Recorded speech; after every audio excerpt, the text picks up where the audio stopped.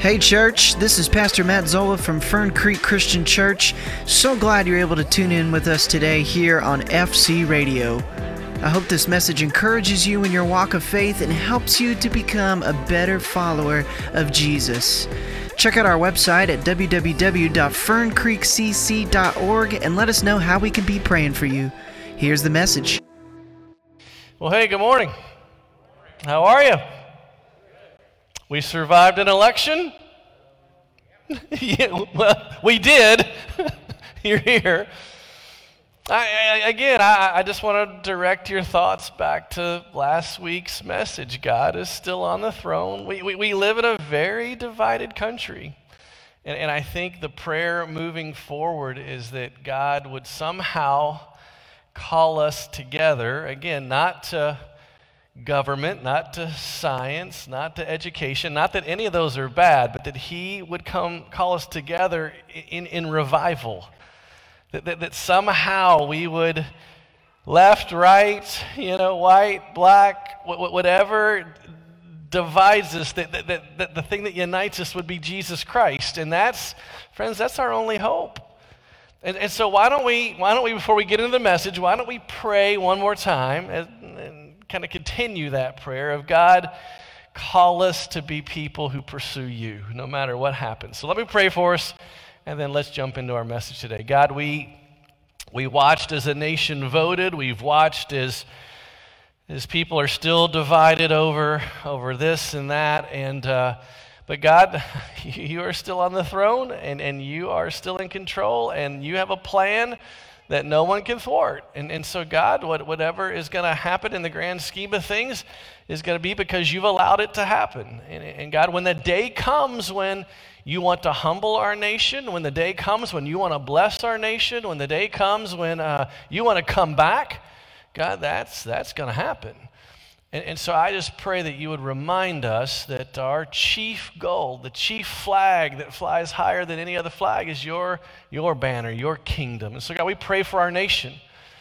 We pray that in the midst of all the fracture and all the division, that you would unite us in Jesus Christ. That's our prayer in Jesus' name. Amen. Amen. Hey, one Sunday, a pastor stood in front of his little church, and he told the congregation that the church was going through some financial difficulty, that the offerings had kind of plummeted, and he said the church needed a little extra boost. And so he said, when the offering plates are passed, I'll make you a deal. Whoever puts in the most can pick out any 3 hymns. And so they did the offering, and an usher came running down right after that. And he whispered into the preacher's ear, and the preacher said, "Friends, it's a miracle. A miracle has taken place today. Someone has put a $1,000 bill in the offering plate." And he said, "I would like to thank and recognize whoever did that." Who did that today? And way in the back, a little elderly saint of the church, little lady who, really raised her hand. He said, "Sister, you come on down here." And she took her cane out, and she walked down, and he brought her up on the platform and thanked her. "Thank you for your generosity." And the church clapped, and he said, "Okay, you can have a seat." She said, "Well, wait. She said, "What about the hymns?" He said, "Oh, yes, of course. Sister, you go ahead. You pick out any 3 hymns you want." And so she stood and looked at the congregation, and she found the 3 most handsome men in the church and said, "I'll take him, him, and him." Little confused, right? Today, we launch a 3-week series talking about stewardship, talking about finances, and I want to make sure from the get-go that as we do this, that there's no confusion. Anytime a preacher preaches on money, there's lots of different reactions, and I know that I'm kind of feeling them right now. Some people roll their eyes and say, "Here we go. Hey, I knew it. All the church talks about money. Reach in those jeans and pull out those greens. That's what's coming," right? Some people silently sigh and say, "No, I've been praying for my neighbor for 30 years to come to church, and they finally agreed to come today with me, and you're preaching on money? Smack me in the head with the cheese grater," right? Well, let me make you a promise. It's going to be okay.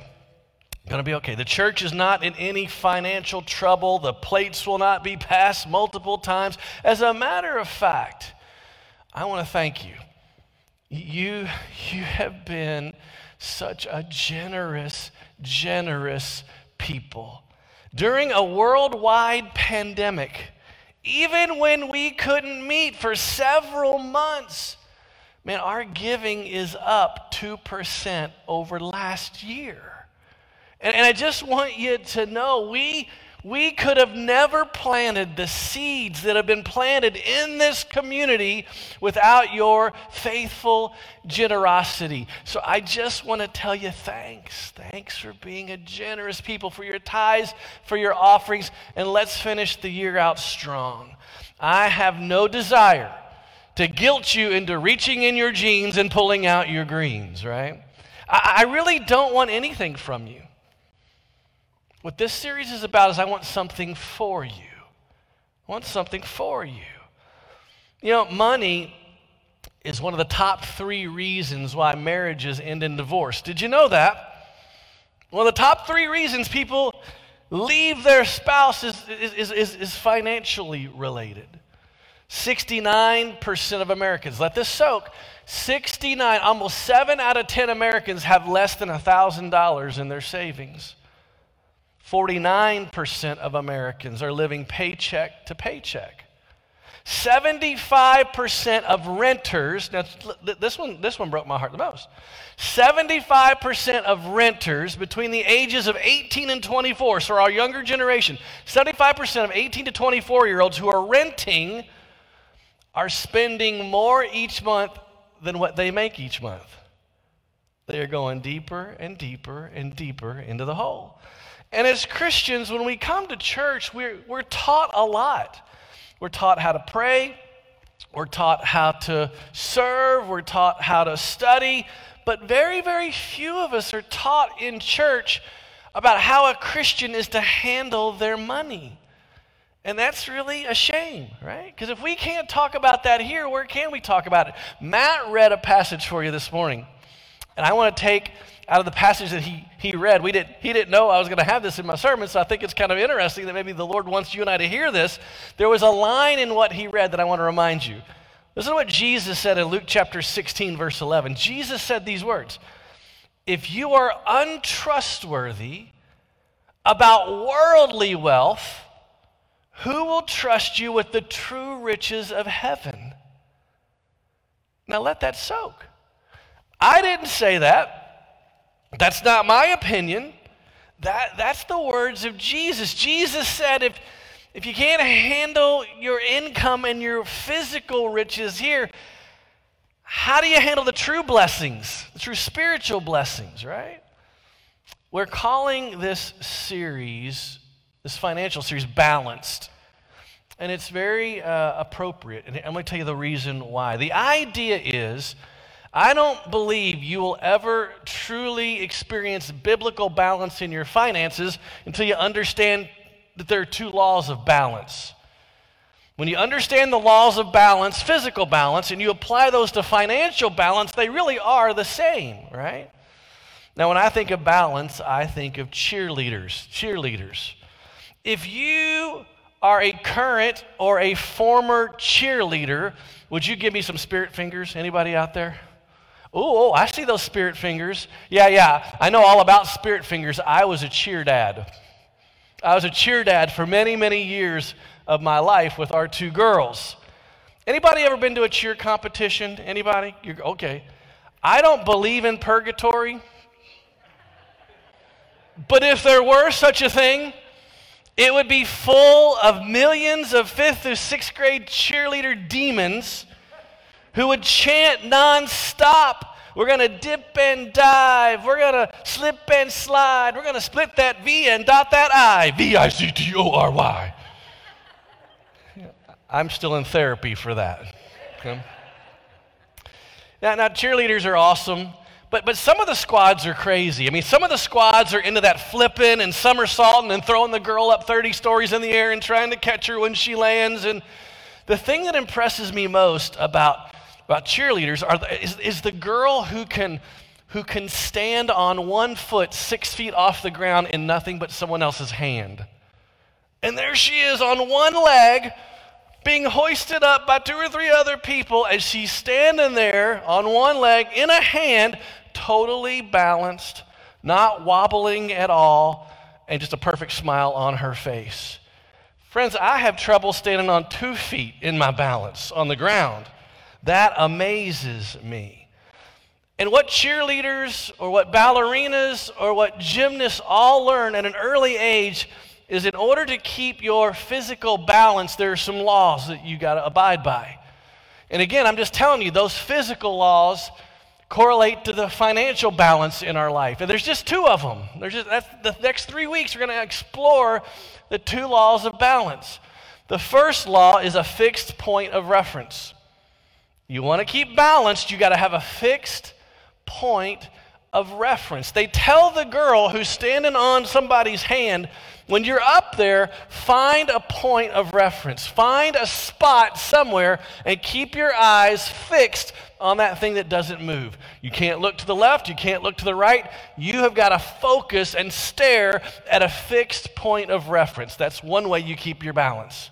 So a fixed point of reference. The second law of balance is constant corrections. The people that are holding her have got to make constant corrections, little minor changes. They can't just stay rigid, because if they just stay rigid, man, and they don't move with her, that she's not going to be able to keep her balance. So those are the 2 laws that we're going to unpack. A fixed point of reference and then constant corrections. Man, I'm just telling you, any financial difficulty you're having is probably because one of those 2 laws have been broken. You keep those laws, I think you maintain your balance. So that's where we're going. And I'm just going to encourage you. This is really going to be a great series, no matter how old you are. But I would really love our young people to hear this, because they're not going to hear it anywhere else. So if you've got a son or a daughter, you've got grandkids, this is going to be an awesome series for them to learn some of the great lessons at an early age. But let's unpack the first law, fixed point of reference. You got to have a fixed point of reference. That's the first law. I want you to do me a favor.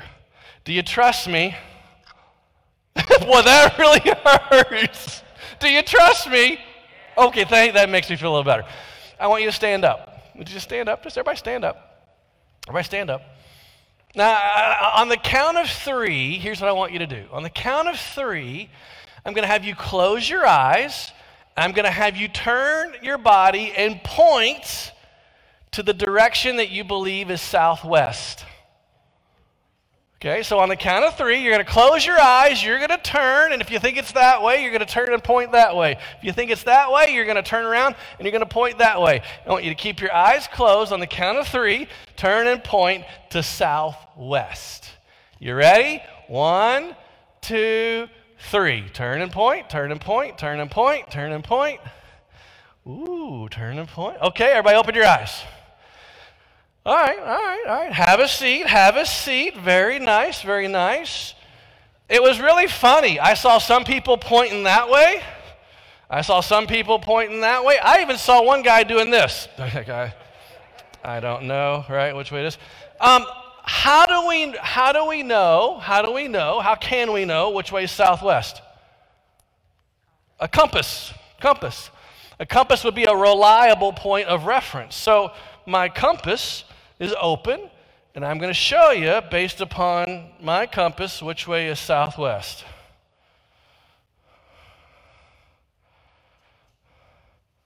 That way right there. Who was right? Let me see your hands. Who was right? All right, those are directionally blessed people, right? So when we talk, if you were pointing that way or that way or that way, I'm not following you home, all right? What we're talking about is, if you want to look at a point of reference, you got to, first of all, it's got to be trustworthy. The thing that you're looking at has got to be solid. And what we learn in the scriptures as we talk about this fixed point of reference is the Bible becomes our fixed point of reference. Look at Psalm 33:4. For the word of the Lord is what? Tell me. Right and true. The Word of God is right and true. It is a trustworthy point of reference. Or how about Matthew 7:24, the words of Jesus? Everyone who hears these words of mine and puts them into practice is like a wise man who built his house on the rock. Jesus said, my words are trustworthy to build your entire life on. So if you're a follower of Jesus, man, your compass, your North Star, your reference point is the Bible. Bible's not just a book, it's the book. And when you think about the Bible, it's right in everything. We can trust it in how to strengthen our marriage. We can trust it when it tells us how to receive grace. We trust it when it teaches us about God. And we can trust it as our reference point for all things financial. When you think about what God's Word has to say about our finances, it's brilliant because it's trustworthy and true. Listen to what the Bible says about just some of the things financial. Debt can ruin your life. Boy, isn't that true? Or how about this one? Don't spend everything you make, create some margin. Boy, that's right on. Generosity is a key to blessing. Financial freedom doesn't come overnight. Man, we keep financial balance when we lock our eyes and we make little corrections based upon what the Scripture tells us. And Jesus unpacked some great truth about all things financial. Jesus talked about finances a lot more than he talked about prayer. I mean, Jesus had a lot to say. And what I want to do this morning is I want to take one of his parables about money. And I want to show you that, again, this is one of those things that is a fixed point of reference. So if you have your Bibles, I want you to go to Matthew chapter 25. We're going to unpack the parable of the talents. And boy, I think Jesus nails it. Again, it's this fixed point of reference. There's some pretty important things to unpack here. So look at Matthew chapter 25, verse 14, the parable of the talents. Jesus starts off by telling a story. He says this, he talks about the kingdom of God. He says, it's going to be like a man going on a journey who called his servants and entrusted his property to them.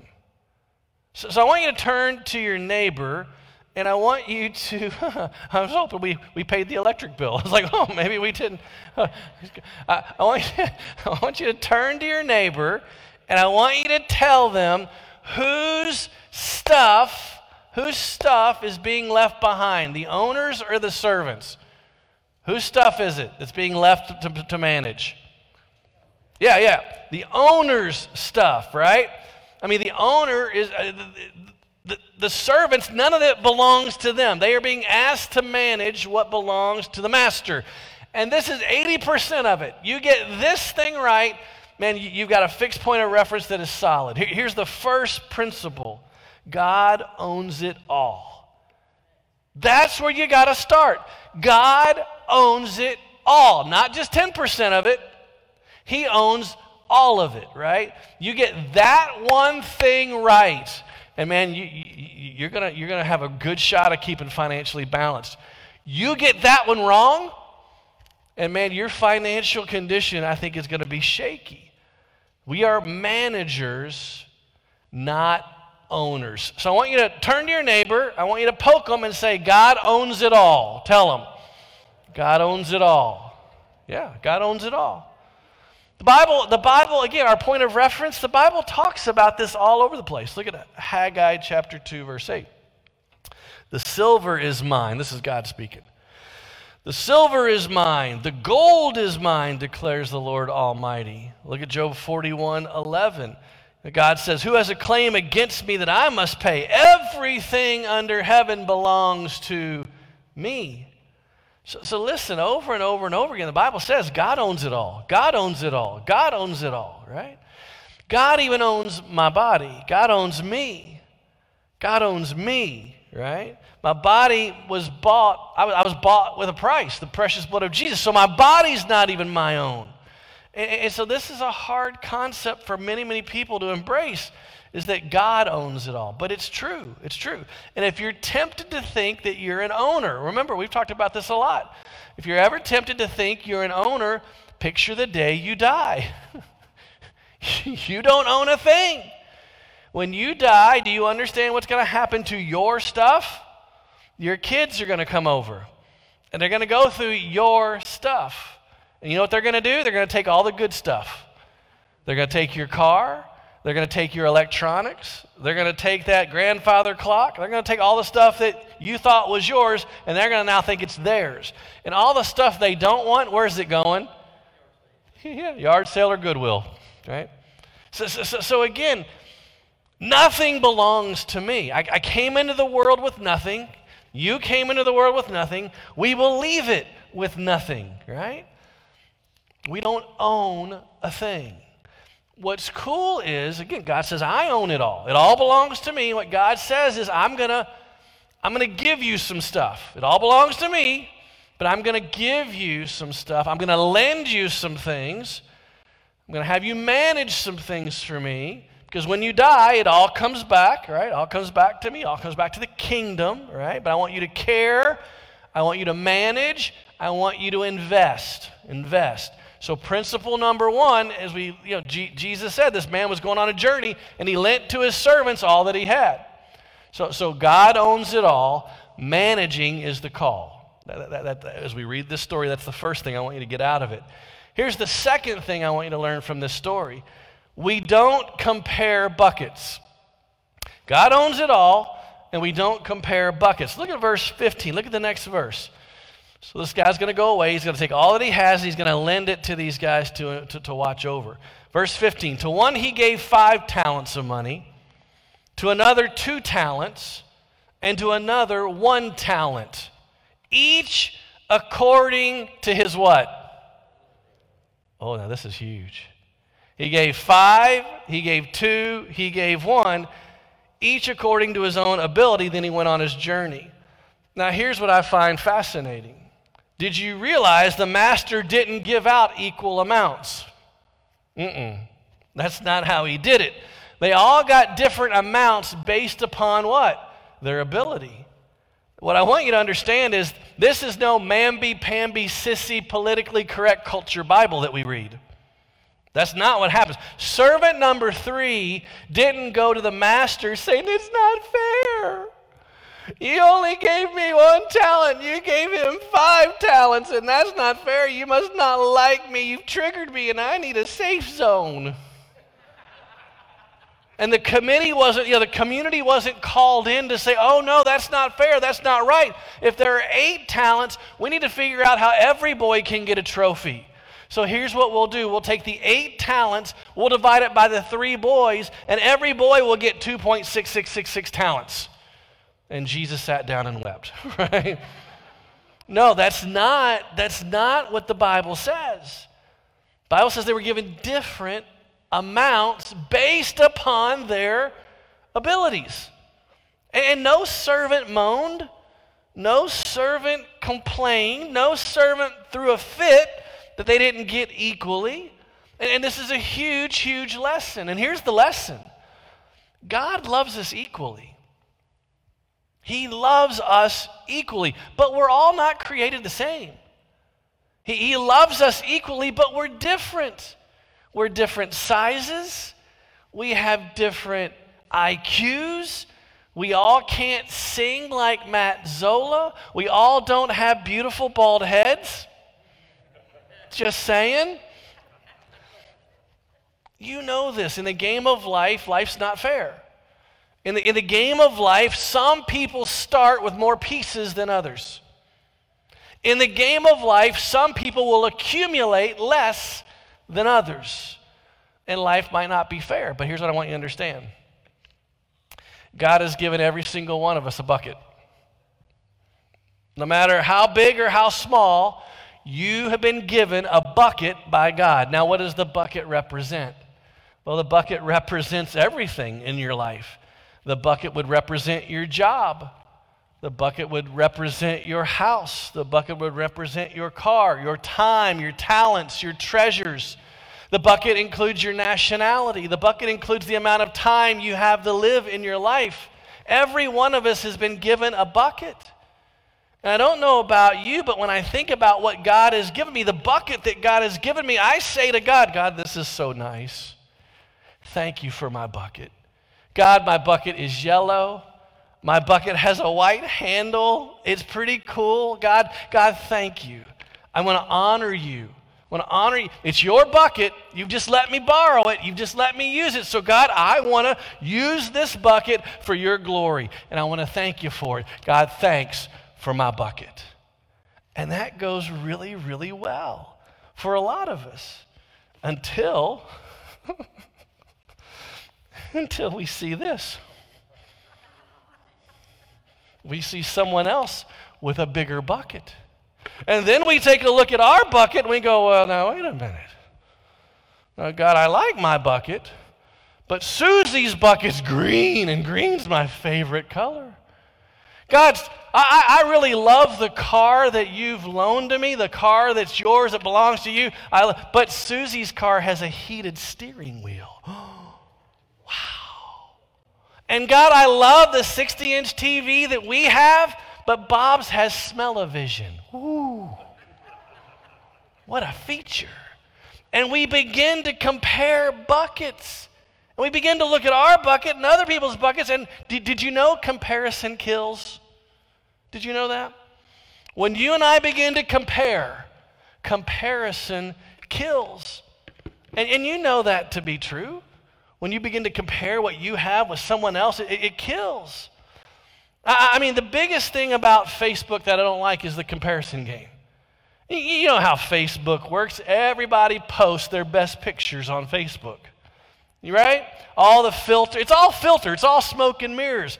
You know, the family picture that people will post on Christmas. There they all are. Matching sweaters, laughing. They're sitting around a fireplace. Everyone's hair is perfect. Everyone's teeth is perfect. It's like a picture out of Life magazine. And there's the husband leading a Bible study, and all the children have their hands folded, smiling, listening intently, right? And I'm like, it's all fake.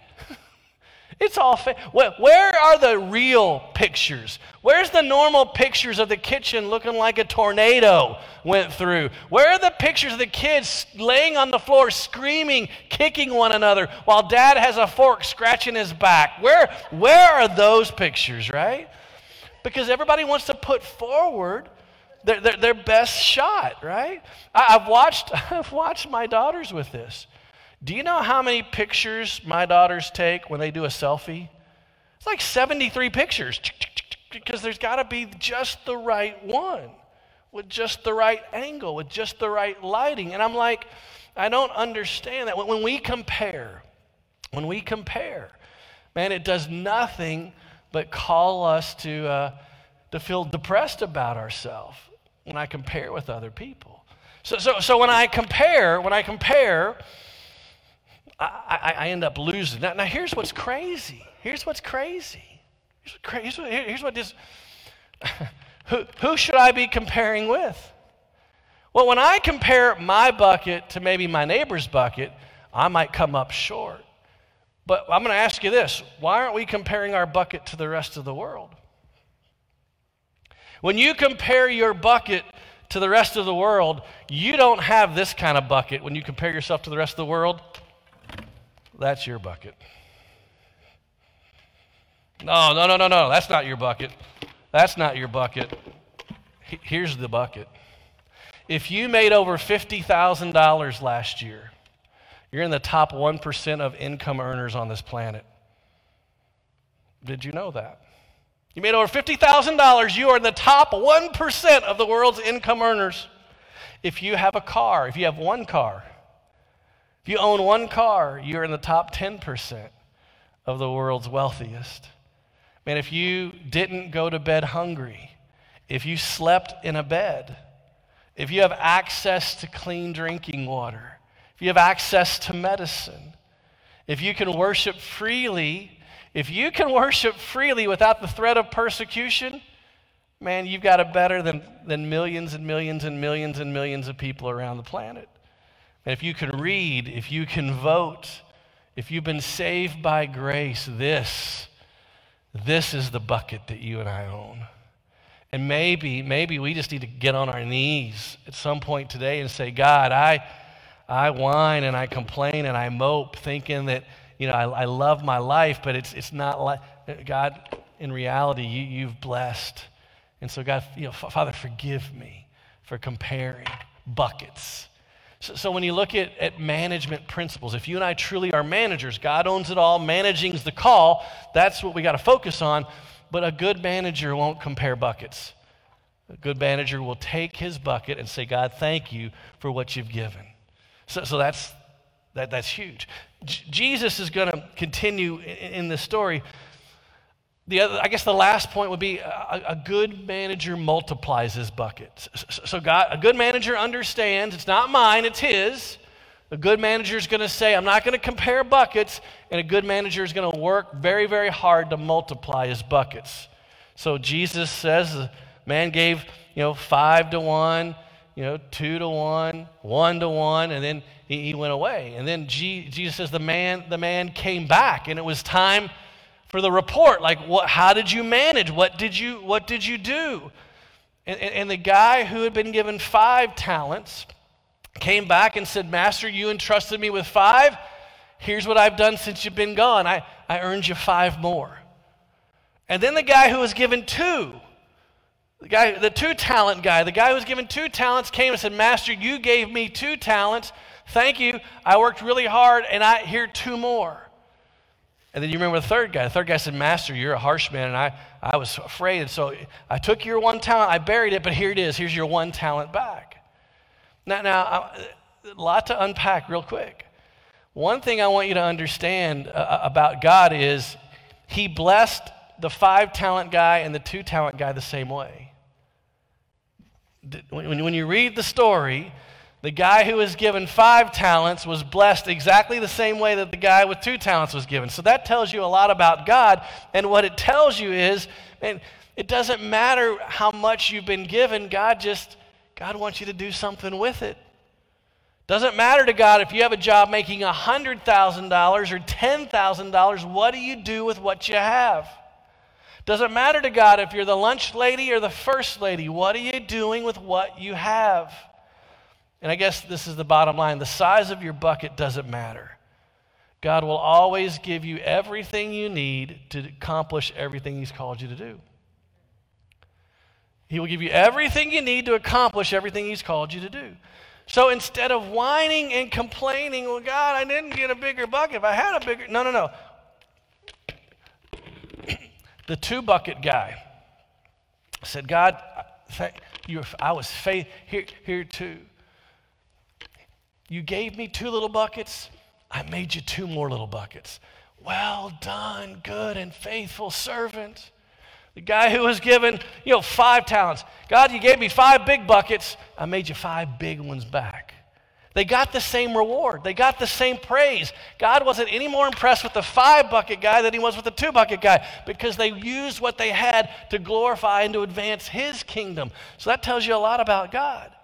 Where the wheels fall off was the guy who didn't do anything to advance the kingdom. The guy who was afraid. The guy who was fearful. The guy who cared more about his kingdom than his master's kingdom.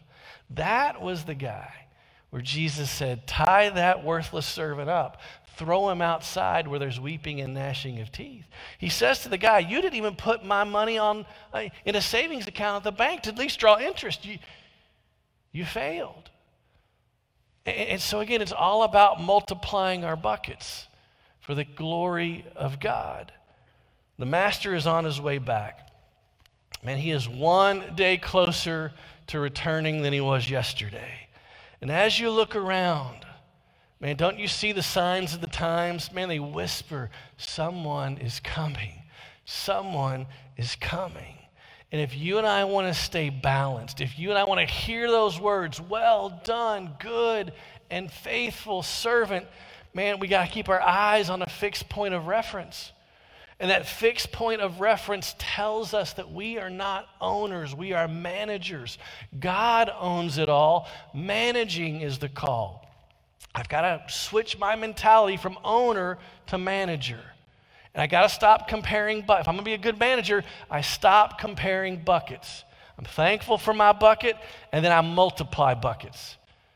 If I've been given a little bucket, I want to multiply that little bucket. If I've been given a big bucket, I want to multiply that big bucket. Because when the master comes back, I want him to see that I have managed well.